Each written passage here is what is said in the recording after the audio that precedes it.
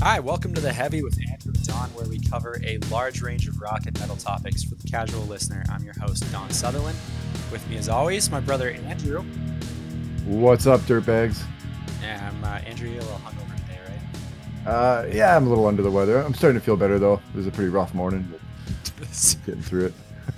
That's good. I just wanted to make sure we're on the level about that. And also, I guess, welcome back. This is season 3, first episode of the third season, so it's good to be back. Took a few months off. Yeah, we did. Took a few months off. Yeah, yeah, That's it was nice to true. have a little bit of a break and enjoy the summer a bit, and get back down to it. Now that the weather's getting a little colder. Yeah, especially because we're in Alberta, Canada, where it gets like minus 35, which is I think the same Fahrenheit if you're American. But we were also nominated over the summer for a Canadian Podcast Award too for Outstanding Music Series. So that was exciting as well. Wait, what's the status of that anyway? We don't know the results yet, but just being nominated was very nice. Yeah, it's exciting to get some recognition. hmm well, okay, that's enough preamble, I guess. Andrew, what are Yeah. we talking about today? Today we're gonna do a little history on Mötley Crüe and their role in the early '80s hair metal scene. Oh, sweet. All right, let's get into it.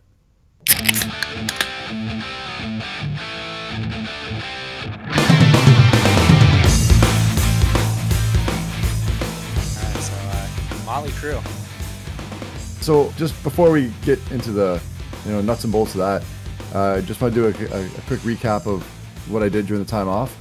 So like I actually went to a few shows that I can just touch on real quick. So I went to see the Yeah, band sure. Cradle of Filth.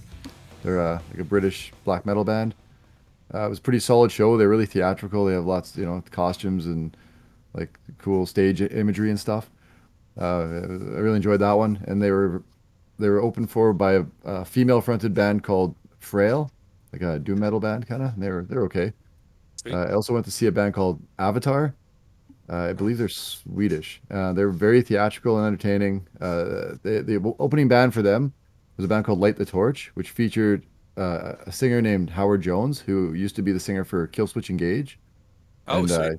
he's an Yeah, excellent live performer. Like he's got yeah. great energy and a wicked live voice.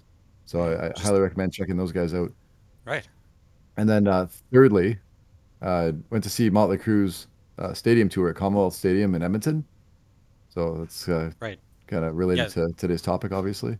yeah. They were with what Heart and Poison as well. Uh, Joan Jett too, right? no, it was Def Leppard was so Motley Crue and Def Leppard were pretty much the co-headliners, like they were the two main bands, and then Joan Jett opened and Poison was second on. Okay, that's what it was. All right. Probably, in my opinion, I would say that Brett Michaels and Poison put on the best, most energetic, fun performance. Joan Jett was also really good, and Def Leppard came on right before Motley Crue, and they actually sounded pretty good. Def Leppard sounded like Def Leppard. They did a good job. hmm They played all their hits, and a lot Like of people were there for them. they never stopped touring, so they better still have a routine going. Yeah, no, they sounded pretty good. Motley Crue live to me was a bit of a disappointment, just because a lot of it was Vince Neil, and I have a lot of respect for him, like for what he's done in the past and stuff. So I'm not gonna like shit on him too much. The guy's been through a lot, and Yeah. Yeah. it seems like he's just kind of mailing it in now, though. Like he didn't really, he said he was a little off in all the songs, and his voice hmm just didn't have like, it never had, it was like maybe not a super powerful live voice anyway, but it's definitely had better days. Yeah, that's been sort of a topic of discussion outside of even like metal circles because he's had a couple of shows, I guess, on this tour where it's really his voice is really let out, and Yeah. people are like kind of laughing at him. But it's like he said, like he's been around for so long and he's trying, I guess. Maybe there's only so much he can do now. Yeah, I mean, it was still a fun show to go to, and the rest of the band sounded great. Like, Tommy on the drums, Yeah. and Mick and Nikki, like they all sounded instrumentally. They sounded awesome. Like I said, I was hoping, I wasn't expecting it because I'd heard some reviews already, but I was hoping for a Yeah. bit stronger performance. But yeah, overall, it was a lot of fun anyway. So, That's cool. but it made me want to do a show on Motley Crue because I'm a big fan of their earlier stuff and their history and stuff. Well, I went to one show since we took the break, and it was the Beach Boys. Oh, nice. The Beach Boys without Brian Wilson. So it was two of the original Beach Boys, and then just a bunch of session musicians who did pretty much all of the heavy lifting. but Yeah. it was still good. I mean, they've clearly handpicked guys that sound like the Beach Boys. So it was almost like a cover band with two 85-year-olds in the middle. No, they sounded Yeah. good. Sounded really good. Yeah, I mean, we probably won't ever do a show on the Beach Boys in this podcast, but they Yeah. still put out a lot of good music, some real classics. So, moving on, I guess we'll get to Yeah. start getting into Mötley Crüe. We'll just go through kind of a chronological history of them. I'm not gonna, touch on all the details because there's some great references if you want to get like really deep into the Yeah. Crew's history. Like the book The Dirt, and then they made a movie out of it. It's a pretty detailed history of their early days and all the crap they went through and stuff Yeah. Was the and the show stuff any they good? did. I never actually watched the show. I don't think I finished the movie. I mean, I had read the book already, so it's not like a lot of people would probably be more familiar with the movie than the book. Hmm. But I read the book like years ago when it first came out, and it was great. One That's of the the one best. that's different perspectives, right? It has Yeah, stories from all of the different sides. it's funny because they'll tell a story from sometimes all four perspectives of each guy, like all different guys, and Right. they each tell the story a little different way. They all remember it a different way. It's like it's hilarious, man. Like they'll just That is contradict really each other straight up.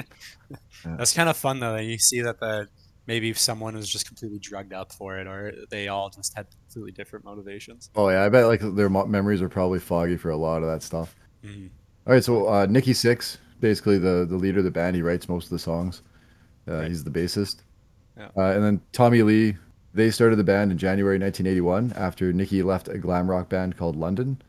And Okay. to touch on London really briefly, they actually featured some notable musicians at some point in their history, including Blackie Lawless of Wasp, who's come up several times already in our Yeah. podcast, and Yeah. I remember also them. Izzy Stradlin of Guns N' Roses was in that band for a period. Oh, So cool. So some it was big like a names there. what do they call it? A springboard? Springboard. I think that's the word for it. It's like a springboard band. Yeah, like the musicians that went through there that end up being like much bigger in other bands than they were there. Yeah, But that's where they got their yeah, start. yeah, it's pretty cool anyway. So the first guitarist they had, a guy named Greg Leon, he quit early on, and they subsequently found Mick Mars through an ad in a magazine called The Recycler. It looks like it was just a magazine for classified ads in LA, and I think it still exists, but more in a digital form. But the ad actually read, "A loud, rude, aggressive guitar player available," and that kind of sold them. And Tommy ended up calling him and left his number, or Funny. That calling reminds Mick. me of the Black Sabbath story, how they met Ozzy Osbourne. They had an ad. I'm pretty sure it just said like tough singer wanted, Yeah, yeah. and then he showed up. Well, I mean, those guys all worked in like factories and like abattoirs and crap back then in like Yeah, that's true. Yeah. Birmingham or whatever. So I Yeah. guess he probably fit the bill. Hmm. The band was rounded out with vocalist Vince Neil. So Tommy had actually gone to school with Vince Neil, so he knew him from high school, and it took him a Right. while, but he eventually convinced him to join the band.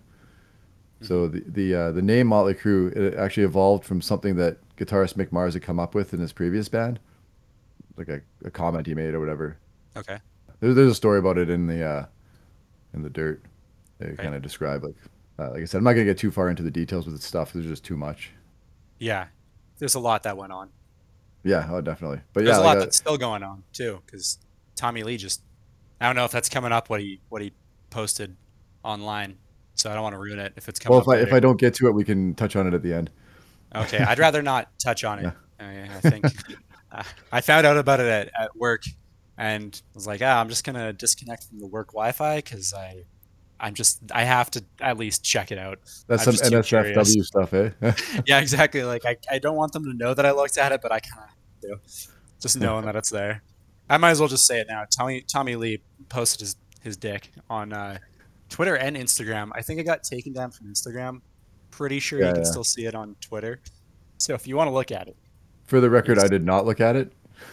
if you are on the fence, you're not going to get anything out of it. It's just a regular penis. I didn't feel like I gained anything. Yeah, yeah. I wouldn't imagine you would, but No, no. and we digress.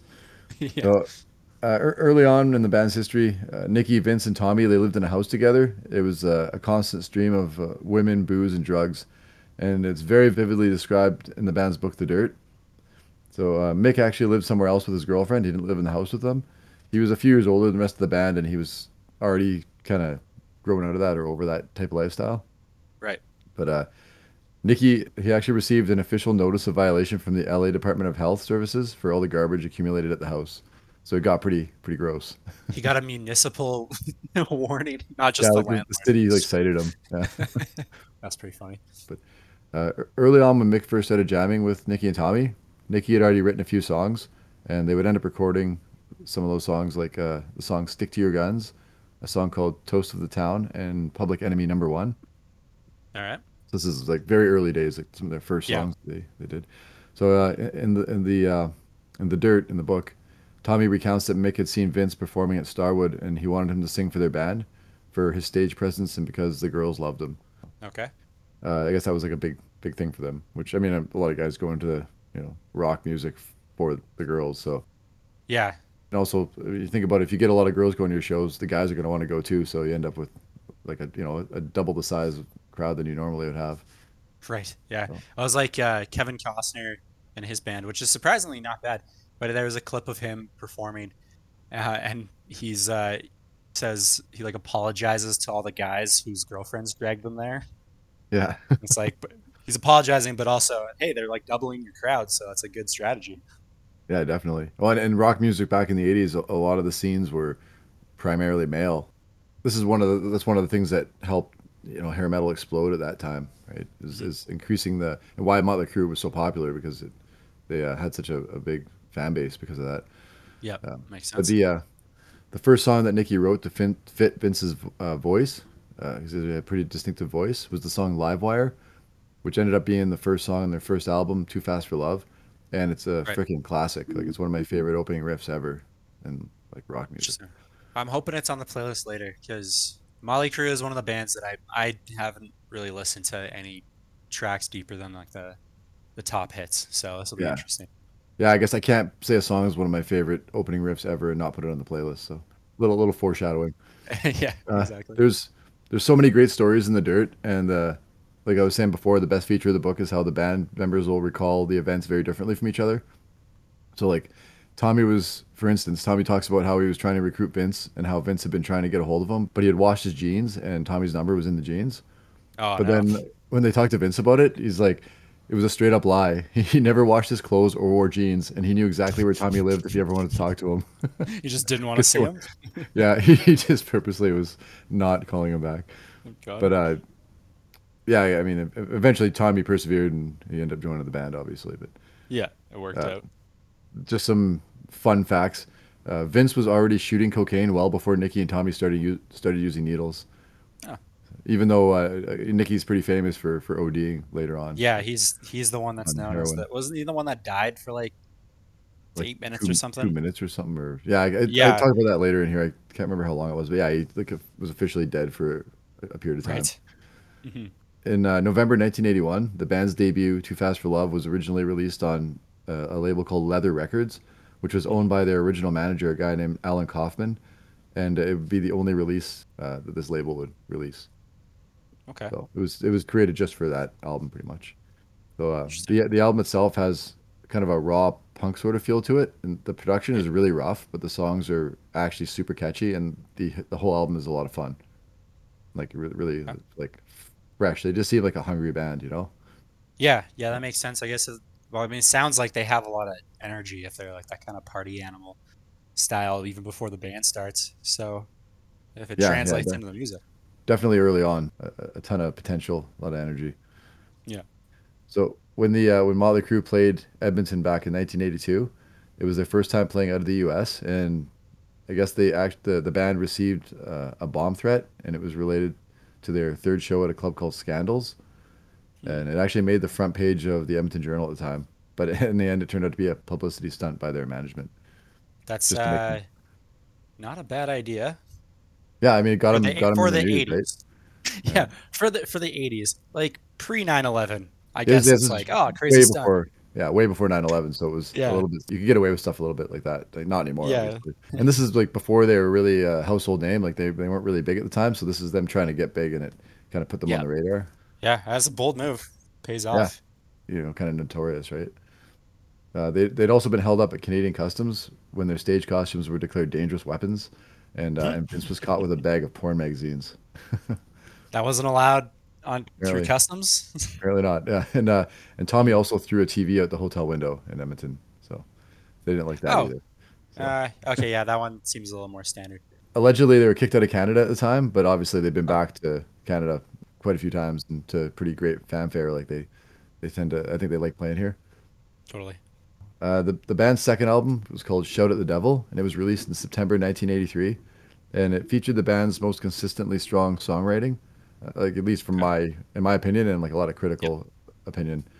It was heavier, much better produced than the debut, Hmm. and it started to propel the band into more mainstream popularity. Hmm.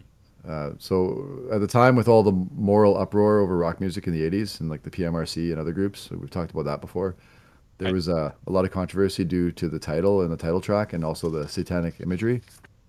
But Ah, yes, yeah, classic. if you watch some interviews with Nicky back then, he explains that it wasn't so much of a religious reference of the devil, but using the devil as a metaphor for any oppressive authority figure, and then the fight against that authority or whatever. Right. The first two albums are both very consistent. Like almost every song is good on both albums.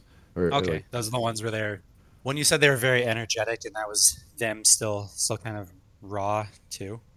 yeah, I mean, it's Show to the Devil's a lot more polished, so it's not quite as raw. It definitely Right. sounds a lot better produced, but the songwriting is really strong. Like they aren't mailing it in yet, Hmm. which like so to me a lot of like the later albums there's a lot of throwaway tracks where it's just kind of filler between like the really good songs.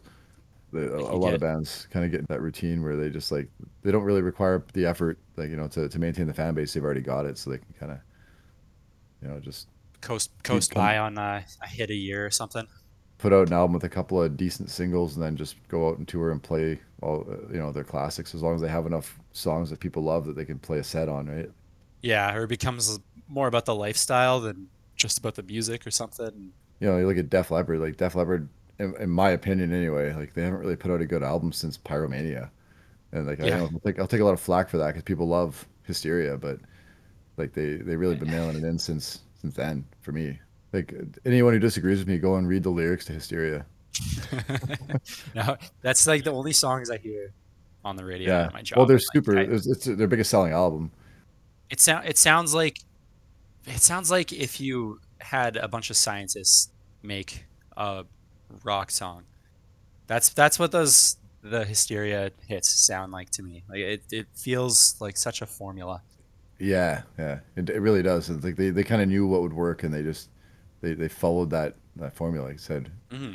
And now that But you've yeah, shown me some of their older stuff, that's like, so much more passionate. Yeah, I can't go back. yeah, that's just an example, and I'm sure we could find endless examples of bands that do the same thing, or Oh, quite a yeah, few. absolutely. Uh, at the time, this was when MTV was starting to get big, so the heavy rotation on MTV for Motley Crue really helped grow their popularity at the time. Hmm. And the band really expanded their potential audience, like I was saying before, by appealing to both male and female audience. Right. Well, in the past, the hard rock metal audiences have been primarily male, which Hmm. I obviously mentioned before. Yep. They toured with Ozzy in 1984 as the opener for his Bark at the Moon tour. This is when the infamous Ozzy snorting a line of ants event occurred. Ah, They talk about it in their book in the dirt. It's pretty do you know what intense. kind of ants? I do not, but Okay. Ozzy was a wild man. Like he's like like Motley Crue is one of those bands that were well known for being out of control, and Ozzy was like he would make them pause. Like this guy is like messed up. Just a whole other level. Yeah. Yeah. Yeah. Another well-known story from that time period was the December 1984. Vince Neil crashed his D Tomaso Pantera, it's a car. He crashed Okay. it head on with another vehicle, and they were on the way back from a liquor store, and it ended up killing his passenger, a guy named Razzle. He was the drummer from Hanoi Rocks. Okay. So Vince was charged with the DUI and vehicular manslaughter, but he Jeez. only ended up serving 18 days in jail and paying out a civil suit. So he essentially Interesting. got away with, I wouldn't say murder because he didn't kill him on purpose, but like he basically killed a guy and got away with it. Jeez. Uh, It's surprising how many stories like that are out there. Like Danny Heatley in the yeah, oh yeah, NHL, I the remember that NHL too. player, Yeah, just kind of like went to a different team, and I'm I sure just it was kind of, worked out, but he kind of got off easy on that one.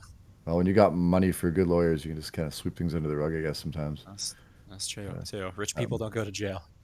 yeah, at least not the same jails that other people go to. Crue's third album is called Theater of Pain. it was a shift away from the grittier like chains and leather imagery of Shout at the Devil towards a more androgynous spandex and glitter kind of glam metal direction, Okay. which was kind of It's their popular at the most fame time. and their kind of famous look. Yeah, yeah, I guess the teased hair and the makeup and the spandex, Yep. the whole glam metal scene, right? Hmm. That was kind of their thing. The album was a commercial success. It had hits like "Smoking in the Boys' Room" and "Home Sweet Oh Home." yeah. Yeah. Okay, I know But those. in an interview with Vince Neil, he mentions that he didn't think the album as a whole was very good, so he wasn't very happy with it, I guess. But I mean, Okay. you look at the first two albums, and to me, I can kind of see where he's coming from. Yeah. I mean, it's got some songs I really enjoy, but as an album, it's not up to par with the first two. Right. Right. But this was actually the first Mötley Crüe album I owned, so I do have a bit of a soft spot for it. Okay. All right. In February 1986, Nikki Sixx suffered a heroin overdose, and the dealer that sold him the drugs threw him in a dumpster, thinking he was dead, Oh my and God. he ended up like waking up in this dumpster. But it inspired a song on their album "Girls, Girls, Girls" called "Dancing on Glass," like later on. So Do you think he used the same dealer afterwards? I would assume not. I would bet the guy probably didn't want to be found after that. Yeah, very true. So the album "Girls, Girls, Girls" came out in May 1987, and it ended up at number two on the Billboard chart behind Whitney Houston's record "Whitney." And Wow. Nikki Sixx recounts that they were told their record was outselling everybody, but at the time, the music industry they relied on retail to report their top-selling bands. So they didn't have like SoundScan or whatever. Hmm. So it was all like kind of manual, you know. And Yeah. Makes Houston's sense. label allegedly flew all the record retail heads out to Australia for a huge party, and Six believes they're influenced on reporting Houston's album at number one. That So, makes a lot of sense, conspiracy and theory. not, yeah, not entirely different than how things are done now. I know that a lot of New York Times bestsellers, if someone has the money to just buy a ton of copies and just send them out for free, it Yeah, they just, kind of fix the numbers, right? yeah, exactly. The amount of sales just put them on the bestsellers list, even though they Yeah, bought them all themselves to hand out to their friends. So yeah. But I guess once it's on a all based on bestsellers money. list, then you're hoping that then people Yeah. will actually start buying it, right? Yeah, exactly. Then they see, oh my God, everyone's buying this. I guess Yeah, similar thing to that. You get the money behind you. You can just yeah. fudge the And to numbers. be to be fair, like Nikki Sixx does admit that Whitney Houston's very talented. He just feels Yeah. that he can't he couldn't understand how their album didn't wasn't number one because they were selling so much at the time. Yeah. No, that absolutely makes sense. Yeah. But the album "Girls, Girls, Girls" it's got some great memorable tracks, including the opening song "Wild Side," which I'm sure you've heard. Yeah. Oh, yeah. Yeah. I know that one. Although I personally find the album as a whole a bit weak compared to the previous albums, it's like it got a lot of filler tracks in my mind. Right. I mean, it did really well, but I find it to be overall the weakest so far out of the four albums. Okay. A lot of people would probably disagree and say "Theater of Pain" would be weaker, but song for song, I feel it's slightly stronger, but probably pretty close. I don't know enough to like disagree with you, so I'll go with you Yeah, I on mean, you'd this have to listen to them. one. Like, Yeah. I'd say that the memorable songs from "Girls, Girls, Girls" would be like more memorable, I guess, except for maybe "Home Sweet Home." So that Hmm. might be why a lot of people would rank that one higher. Okay. Because "Wild Side" and "Girls, Girls, Girls" are pretty well-known songs. Yeah. So I found this bizarre story from a guy named Matthew Tripp, who apparently he claimed he impersonated Nikki Sixx for 2 years in between 1983 and 1985 after Sixx had been seriously injured in a car crash. Hmm. So I found there's this long interview with this guy from a 1988 issue of Kerrang magazine, and he had filed a lawsuit against the band claiming he was owed royalties from a bunch of their songs he allegedly wrote. It's pretty crazy. So either it happened or this guy's like batshit insane. But Yeah. You never know because lies usually have too many details to be believable, but also that's a really long time period that you wouldn't just forget about. So yeah, yeah, interesting. and the interview from Kerrang is actually available online if anyone wants to check it out. Okay. I can remind me. Maybe I'll put a link up on our Facebook page. Yeah. Yeah, Yeah. We it's can kind of share that. interesting anyway to read through it. Yeah. Because he does have a lot of details in there that you almost believable, you know. Hmm. But he eventually dropped the suit years later. Okay. So in 1987, Six suffered another heroin overdose, and that's the infamous one that we were talking about earlier that inspired the song "Kickstart My Heart." Right. And he was declared clinically dead, but revived by a paramedic with 2 shots of adrenaline. That's insane. Yeah, literally kickstarted his heart. That's yeah. Those guys were so used to abusing their bodies, it was probably just like another day, right? Like just keep Yeah. going. Can you believe I Uh, died? All right, anyways, let's go. let's write a couple songs on it, write a book, and I'll do some more heroin. yeah, because yeah, he wrote that Heroin Diaries book. I think that was more later on when he was getting clean Hmm. from heroin. But yeah, there's a book he wrote called Heroin Diaries where he like documents his drug addiction and recovery and stuff. That's really But, interesting. I have to uh, check that one out. yeah, I haven't read that one actually. There's a few books. I wouldn't mind reading The Dirt again actually, and that Heroin Diaries would probably be an interesting read as well. Hmm. Uh, Dr. Feelgood, their I guess fifth album at this point. It was released in August 1989, and it was the band's only album to hit number one on the Billboard 200 chart. Okay. So uh, critically, Dr. Feelgood was viewed by many fans and critics as Mötley Crüe's best album. And the band had all entered drug rehab before recording, and it likely helped with the higher musical quality of the album compared to previous ones because they were focused and clean. Yeah. It's not my favorite album of theirs, but there's some great, although overplayed songs like the title track and "Kickstart My Heart." Yeah. They are like I'll admit they're great songs. They play them on the radio so freaking much, They right? get played a lot. Yeah. I have to admit the production from Bob Rock is really top notch. Like the album sounds great. Hmm. Like all the guys in the band sound great in it.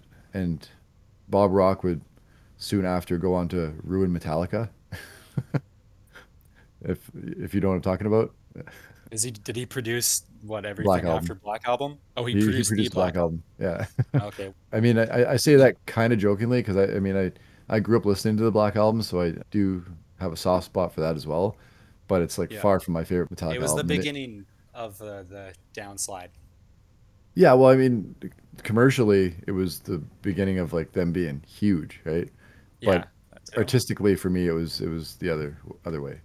Yeah. And I'm sure a lot Absolutely. of like metalheads will agree with me. Not everybody, like people that became fans after that wouldn't agree, maybe, right? But Yeah. anyway, just thought I'd mention that Bob Rock produced Dr. Feelgood as well. Okay. So there's actually a funny quote from Martin Popoff in his Collector's Guide to Heavy Metal, where he describes for this time period, Dr. Feelgood, he describes Mhm. Mötley Crüe as a really dumb band trying really hard. That was Would you say he's wrong though? no, it's like very spot on. Like I Okay. really enjoyed that quote because it's like it's kind of true. 'Cause he's not saying that they're failing. No, they worked. I mean, it's a great sounding album. It's got a couple of really good songs, and honestly, even though there are some songs on that album that I would say are kind of filler songs, they still sound great. Yeah. Yeah. It's probably their most accomplished album in a way. Yeah. So after Dr. Feelgood, Vince Neil left, and the band made an album with a singer named John Corabi, and it was a change of pace musically, and it wasn't commercially successful. It was kind of hard to sell the band, I guess, without Vince Neil because he was Hmm. so integral to their sound. Yeah. Sort of the iconic frontman of the Yeah, band. people just weren't really embracing that change like that, right? But Hmm. uh, Vince would rejoin the band a few years later, and they've since released a few more studio albums and also embarked on what was supposed to be their final tour, like what it seems like several times. But they've actually Just had like like the Stones. yeah, I think they literally named one of their tours like their final tour, their like whatever it was supposed to be like by name. It was their last tour, and that was like 5 years ago, and I just saw them like You're like right. Yeah. a month ago, They're right? s- they're still going. Yeah, but that John Corabi album is actually pretty good. It's just not really typical Motley Crue, but Yeah, it was such a change of pace that it probably just didn't jive as yeah, well. People wanted routine. they kind of slowed it down and grunged it up a bit, but it's Right. actually a pretty solid album. I would recommend people checking it out it's just a good rock album anyway. Right. Makes sense. Yeah, so I mean, I pretty much just wanted to cover their history up until basically Dr. Feelgood. So Okay. Yeah. that's pretty much it. I mean, I highly recommend checking out, read the Dirt, watch the movie, maybe check out the Heroin Diaries. You get a little more in depth of some of this stuff. But really, like Motley Crue's importance to the scene, to like to glam metal and to rock in general. Like it's been a long time since their heyday, but they pretty much all the way through the '80s, they're huge, right? Like they created a lot of exposure for that type of music for hard rock and metal. Yeah. So and glam metal in particular. So yeah, they're a really important band historically anyway. Yeah, no, that And, makes sense. Sometimes yeah, it's just the like the presence you give off too, like that can yeah, sell it. yeah. I mean, a lot of it was the music was secondary to a lot of it, right? A lot of it was just like the look, right? The Hmm. scene, the aesthetics of it. Yeah, you can say that about a number of bands too. Where it's like we went over Alice Cooper, and it has some amazing songs, especially like Alice Cooper the band. But Hmm. he had such an amazing live show. Yeah, like the theatrics so early made them stand out. Right? But, I mean, Yeah, coupled with good music as well, yeah, obviously. they've got sweet songs, but like Yeah. the fact that their live show is so insane definitely helps. And I mean, Motley Crue's like, I mean, their stage shows were pretty energetic, but it was their offstage antics, I guess, that really got them. Yeah, They're really notorious at the time for just definitely. being ridiculous partiers and like very debauched, you know? Yeah, yeah, Like they can barely reproduce their sound from the 80s now, but they're still filling up like football stadiums, right? totally. All right, yeah, let's get to the workout playlist, I guess. All right, yeah, let's do the playlist. I ain't got time to bleed.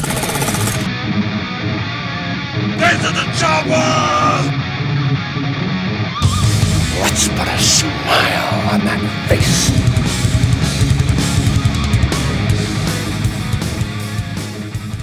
I took the wrong week to quit drinking.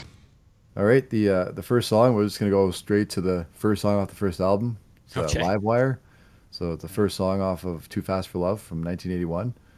This is one of like the simplest, most effective opening riffs to like a hard rock song that, in my mind, the song kicks off like fast and loose, and it's almost Right. like that whole album. There, especially in Livewire, their instruments all seem like a little out of time with each other, but it's Okay. like it's almost like it's done like perfectly imperfect. Mm-hmm.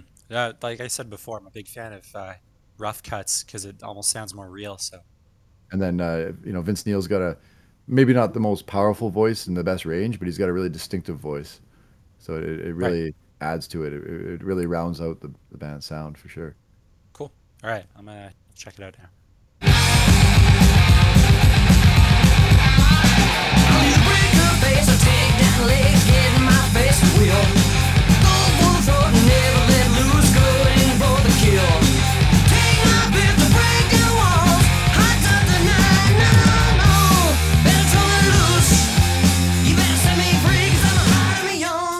Free, a little bit better than it used to be. 'Cause I'm alive.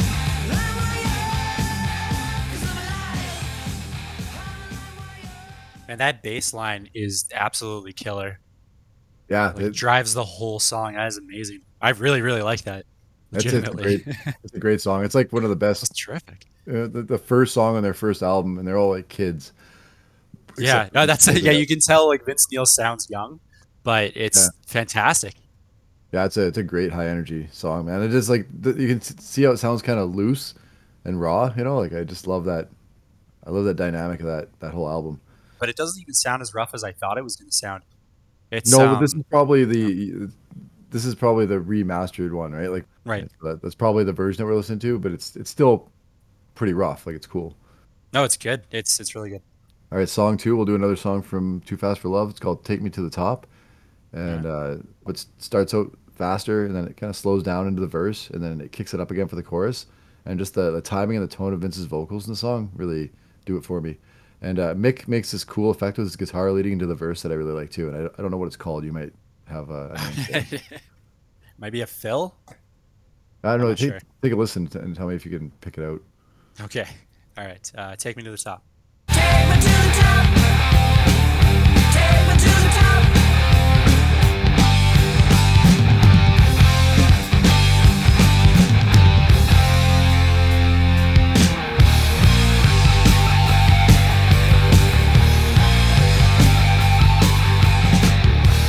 Too many times victim accusation.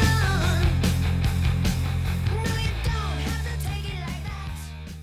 Are you talking about the effect on the guitar or the riff The like effect on itself? the guitar. I think it sounds like a phalange if I'm remembering right for effects.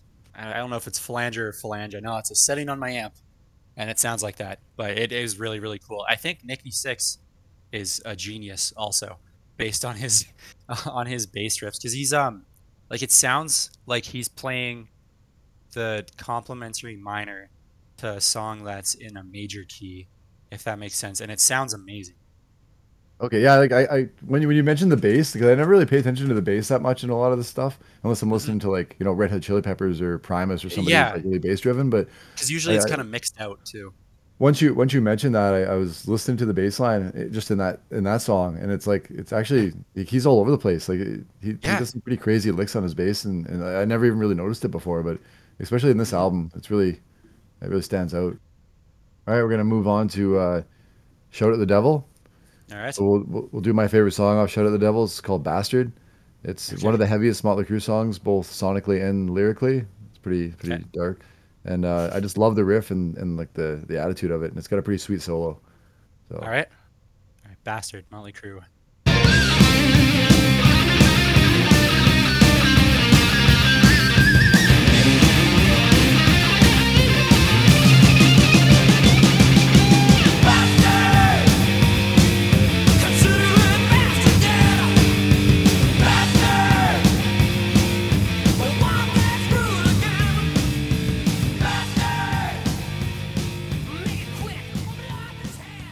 It's a sweet, like heavy driving song. And this isn't an insult by any means. If I was to listen to that for the first time on my own, I'd probably think that seems like Andrew's kind of song.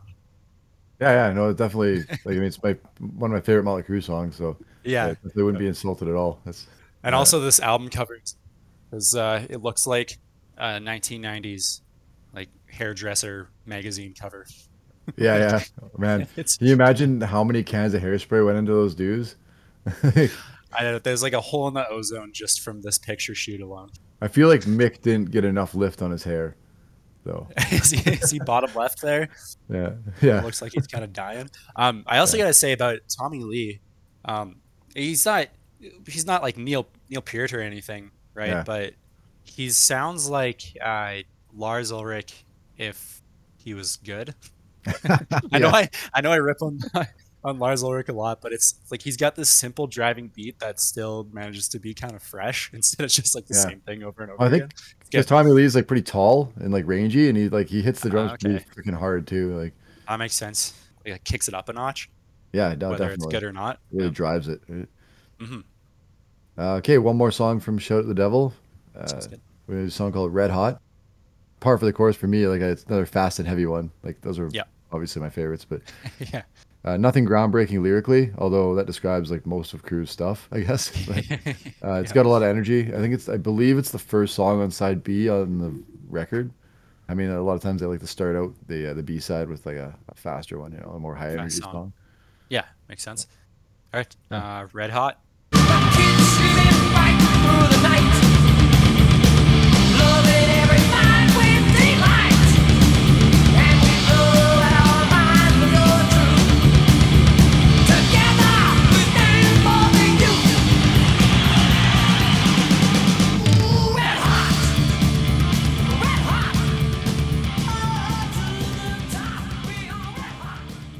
And that's just another song that's just all Nikki Six. Yeah. Now, Well, actually, now and I that really noticed there's a ton of drums at the start, right? Like Tommy's mhm. drums leading in are pretty cool too. Yeah, well, like right along with the drums, the bass is the whole way with it, Yeah. and keeping up the beat too. It's almost like they have two drum kits going because like it's Mhm, the so bass is so heavy. heavy. Yeah. Yeah, it's heavy and honestly really well mixed too because it works together very well. Yeah. This album was actually very well recorded, especially, I mean, one of the things I like about the first album is how rough the recording sounded, but like they really Right. stepped it up a notch in recording quality for their second album. I mean, being on a Yeah. bigger label obviously helped. They had a lot more money to work with. Yeah, totally. All right, it's song five. We're gonna do Yeah. "Tonight We Need a Lover" from Theater of Pain from 1985. All I right. think this is also the first song on B side, which for some reason I always like the first song on B side. I guess, but it's got a great opening riff, and the opening line is I'm gonna read the line. It's 90,000 screaming watts, honey dripping from her pot. Fill the Mm, cup to the top tonight, which is like mm. when the way it works into the song, it's like kind of awesome, but it's really gross when you think about it. Reading it separately. Yeah, like when you just read it out of context, it's like uh, okay, it's kind of gross. But makes sense. it's if you listen to it in the song though, it's a pretty awesome, like just the way the opening line like and the riff kind of work together. Right. It's I don't know, I really like that song. And the Theater of Pain has kind of got the recording's a little different. It sounds a little tinny, I guess, Yeah, compared to Shout at the Devil. But I think this is an underrated song. It's one that they never play on the radio, obviously, and most people have probably never heard it. But right. I really like it. All Check right, it out. yes, let's do it. Tonight we need a lover, Mötley Crüe. And I was screaming white, honey dripping from her pot. Fill the cup to the top tonight. This deadly sin is all we know. Pleasure victim, her next to fall. The question is, will it please us all tonight? Tonight, tonight, tonight. We need a lover tonight. You're right. If I didn't know the lyrics beforehand, I wouldn't even like think twice about it. But because I know what he's saying, it made me It's pretty feel kind of great. icky starting Yeah. out. Yeah, but it's I mean it's good. I've also noticed in that one, Nikki Six. I'm just gonna keep jumping back to to him. He kind of Mhm. jumps between harmonizing with the guitar and harmonizing with the beat of the drums, and it's every single song I've listened to so far. Now that I know how much he's involved, I'm Yeah. noticing how much he does with this part. I don't really like. I never really read much about him being like this amazing bassist, but maybe he's high up there on people's lists. I don't know. Maybe he's like underrated. I don't know. Yeah, based on this, he's got to be underrated. Like Yeah. he's I good. think maybe his role in the band maybe overshadows his bass playing abilities. Yeah, I mean I Well, just looked it up, and there's a whole Guitar World article about how he's the most underrated bass player ever. So, well, oh, okay. he's not doing solos or anything, but everything he does, Yeah. it's just like the foundation of the song. It seems. Yeah, which I mean, a really good bass player should be. Yeah, It's fitting. like not everyone can do that. Yeah. We'll try. I have a fairly lengthy workout playlist. We'll try and get through this, and Okay, yeah, yeah, we'll see how it goes. But sounds we're gonna good. do another song from Theater of Pain called "Use It or Lose It." It's Yep. dumb lyrics, but it's kind of a fun, fast-paced guitar riff. Overall, the kind of shitty production of the album is clear on the song, but I like the energy, and it's got a pretty decent solo by Mick Mars too. So Okay, sweet. Use it or lose it. Better use it before you lose it. Better use it, don't throw it away. Hey, hey, hey, hey, don't throw it away.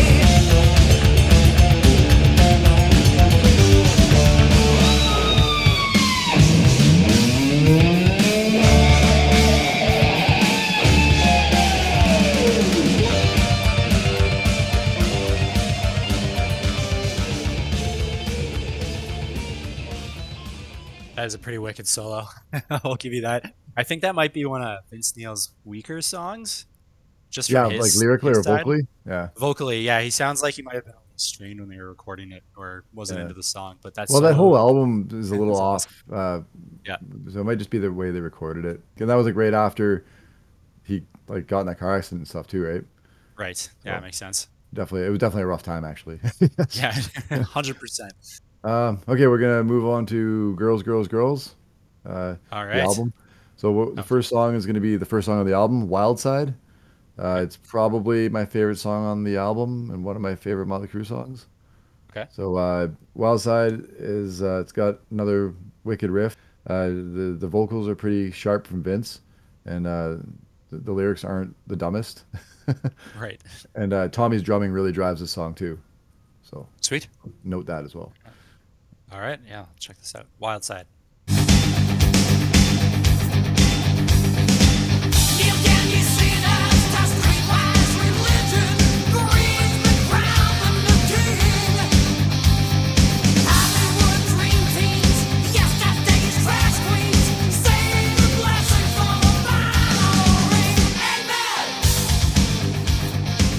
Take a ride on the wild side.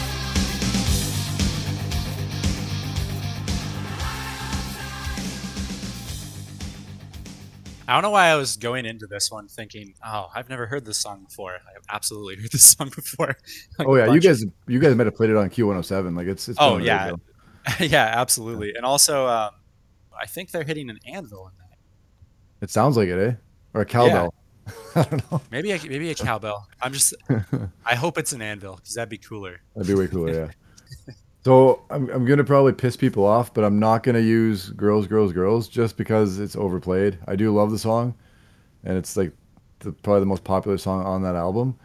But Yeah. I'm gonna go to another song just that people don't listen to very often, just for variety's sake. I mean, I'm happy that you're not choosing that. I hear that song too much. Yeah, I mean, it's a great song, but it's played on the radio all the time. So Yeah. we're gonna do "All in the Name of." It's it might also be the first song on the B side. I'm not sure. It's pretty close to that anyway. But yeah, it's similar to "Use It or Lose It," where it's kind of dumb lyrics, generic dumb lyrics, but it's got a fun, fast pace, Yeah. pretty decent riff, and song quality wise, I prefer the title track, but I just wanted something different. So Right. I gotcha. All right. All in the name of.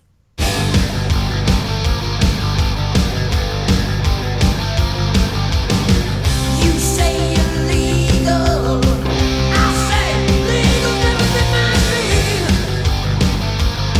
Oh yeah. I try like hell, but I'm out of control. All in the name of rock and roll. All in the name of rock. All in the name of rock and roll. Good song. Might be a felony. yeah, don't pay too close attention to the lyrics. It's like, all right, yeah, this is pretty sweet. Sorry, what was that? I don't know. It's we're not gonna get too deep into that one. But Let's not dive into the origin of that let's song. just focus on the music. Yeah, no, musically is sweet. It's a good like. It's almost kind of a rockabilly beat, which is cool. Yeah, it's kind of got like a funky beat to it, eh? Like Almost bluesy kind of. yeah, Good. bit bluesy kind of riff. Yeah. Musically, love it. Let's go. We'll get to number 9. We're gonna do "Dr. Feelgood" from the album "Dr. Sweet. Feelgood" from 1989. That's a It's classic. like I purposely tried to pick songs that weren't overplayed on rock radio, but this is like easily one of the best songs on that album and one of their best songs. So I mean, it holds up too, so that's. yeah, I think it's fair. it's good enough that I still don't mind listening to it, even though I've heard it like a million times. Yeah, yeah, I would agree with you. That's one of those for me too. But it's got like it's got a really catchy, like offbeat kind of riff, like something kind of Yeah. different, like, and it's just a really well crafted song, and everyone in the band sounds great on it, as they do on pretty much that whole album. But Right. it's yeah, Dr. Feelgood. All right, Dr. Feelgood.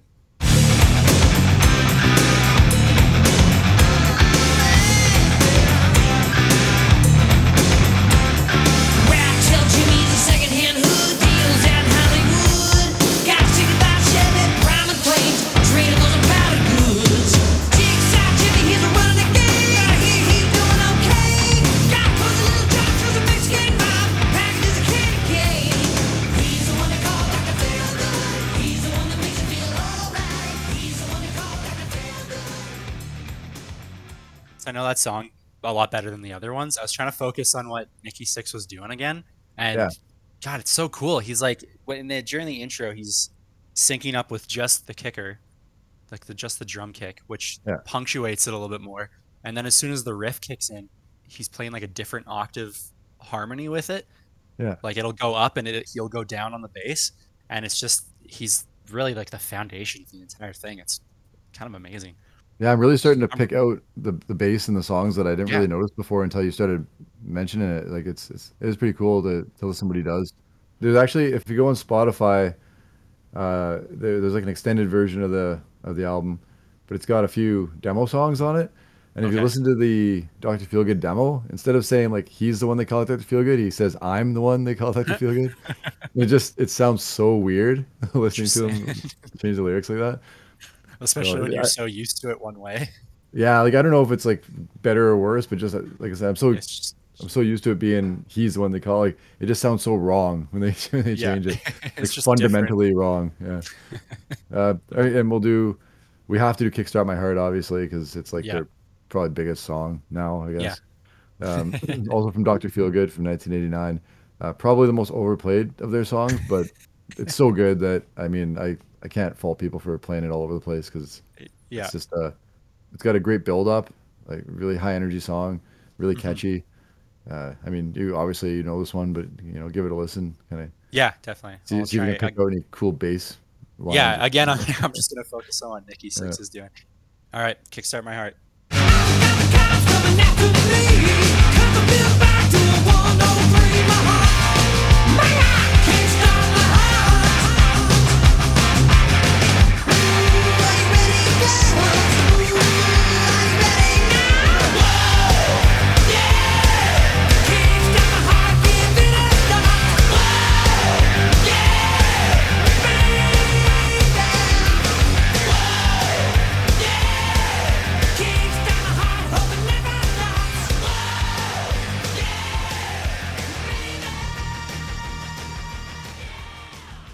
weirdly enough, I think Nikki Six takes a backseat on that one. I don't think he's Yeah, doing too much. I think the riff is so good that you don't really need a bass to back it up yeah, because the it's sort of guitar really does dominate that song, eh?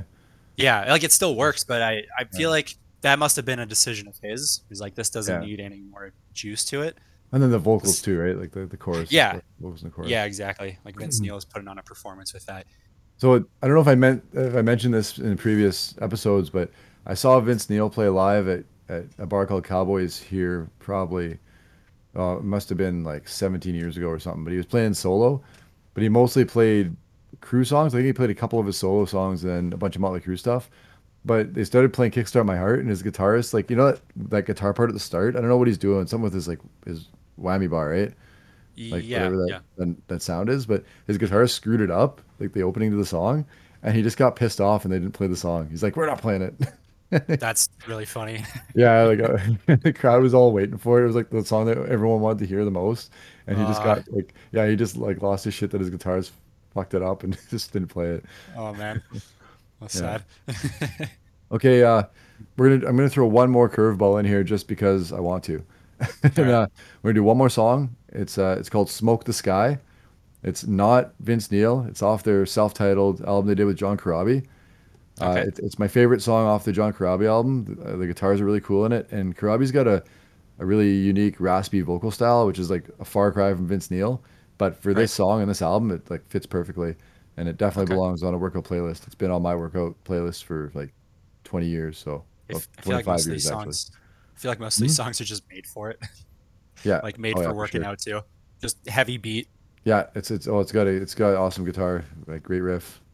Like Hmm. check it out. You've probably never heard it before because I'll probably never play this on Canadian rock radio, but Yeah, I was also gonna oh, say like what was the name again? I kind of missed it because smoke it's not smoke something the I heard. sky. Smoke the Sky. Okay. All right, Smoke the Sky.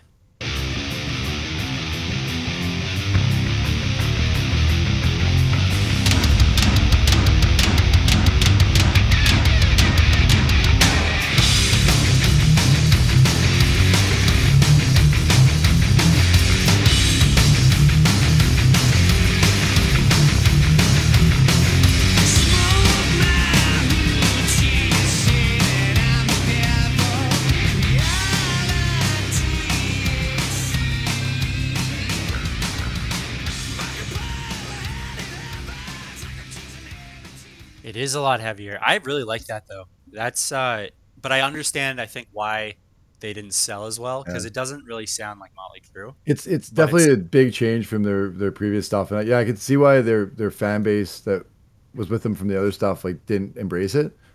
But but it's it's great. It's a great song. and the whole album is actually pretty solid. Like it's that's one of the Yeah. faster songs probably. Like the rest of the album's like it's heavy and like really crunching, but like not very fast. Like it's a definitely a Yeah. different kind of album, and I think they were probably adapting to grunge music being big at the time and kind of getting away Yeah. from the hair Totally. metal sound. It obviously didn't work for them commercially, but I think like artistically, it's actually a good album, and I'd recommend people checking it out. Just go in there not thinking of it like being a typical Motley Crue album, right? Yeah. Also, I think Yeah. I have some real mixed feelings about Velvet Revolver. I don't know how you feel about them. Mm. I think they ripped that song off. I Yeah, think because I think Velvet Revolver ripped off Motley Crue because it sounds like Slither but better. yeah, like they stole the riff. Yeah, like even the Sorry. build up and then the riff, like it just sounds like Slither, but as a good song. I don't like Velvet Revolver very much. You know what they had? I got their first album. How many albums did they put out? Two. I'm looking at it right now. Yeah, they I put out two. remember having the first one. I think it had like "Dirty Little Thing." I think was on it. Like I did like a few of the songs on it, but I mean they're not my favorite band. So I'm just listening to Slither. Yeah, you But have to go into like about 30 seconds, but it sounds very, very close. I think. immediately listening to it, even the first few, I already like "Smoke the Sky" better. But Yeah, no, it's just a better version of it. Yeah, or I guess Slither's a worse version because it came last. like way later, it's 10 years later. So Yeah, yeah, yeah. exactly. But But yeah, that's the. I know it's a lengthy workout playlist, but we got through it. oh, And sweet though. I gave think it might be the best to work out to so far because Motley Crue seems like completely geared towards that. Yeah, well, I picked all high energy songs. Like I didn't pick any of their Right. ballads, like no Home Sweet Home or nothing. Like not like they True. weren't good songs, but to me, yeah, there's other songs that belong on the workout playlist. Yeah. Awesome. Okay, well, if that's it, I guess they're touring right now still, so you can see them. Just Vince Neil might be a little bit older. His Yeah, I mean, voice is a little just aged now. going and expecting that Vince Neil's not going to put on like the vocal performance of a lifetime or anything, but it's still a fun show. Like it's still an Yeah. experience, right? Still recommend it. hmm Especially if they're touring with still, what was it Joan Jett, Poison, and Def Leppard? That's a hell of a lineup to see. Yeah, and everyone else put on a great show. Like Brett Michaels from Poison is like the guy's got so much energy and he's like, they're almost the same age as the guys from Mötley Crüe, and he's just running around and jumping and like really engaging with the crowd. Like he's really good. Yeah, that's And sweet. yeah, it was fun. Cool. All right. Yeah. Well, I guess that's gonna do it for this episode of The Heavy. So thanks for joining us again for season 3, episode 1. You can see the show notes, the complete list of songs you heard us talk about in this episode. And then we have a link to that playlist we were just talking about with all the songs from this season. So it's going to be small for now, but we'll keep adding on that. Be sure to subscribe to us on Apple Podcasts, Spotify, or your favorite podcast app. If you like the show, please tell a friend. Leave us a rating on iTunes. That'll help out a lot. Our website is theheavy.podbean.com, and you can email us at theheavypod@gmail.com. Follow us on Instagram, Twitter, and Facebook. We're at The Heavy Pod on all those too. And our show is edited by Ian Sutherland, and Andrew does all the research. Our brother Rob designed our logo. Our theme song is Stallions of the Highway by Savage Blade, and I'm your host, Don Sutherland. Thanks for listening. We'll catch you again in 2 weeks. Later.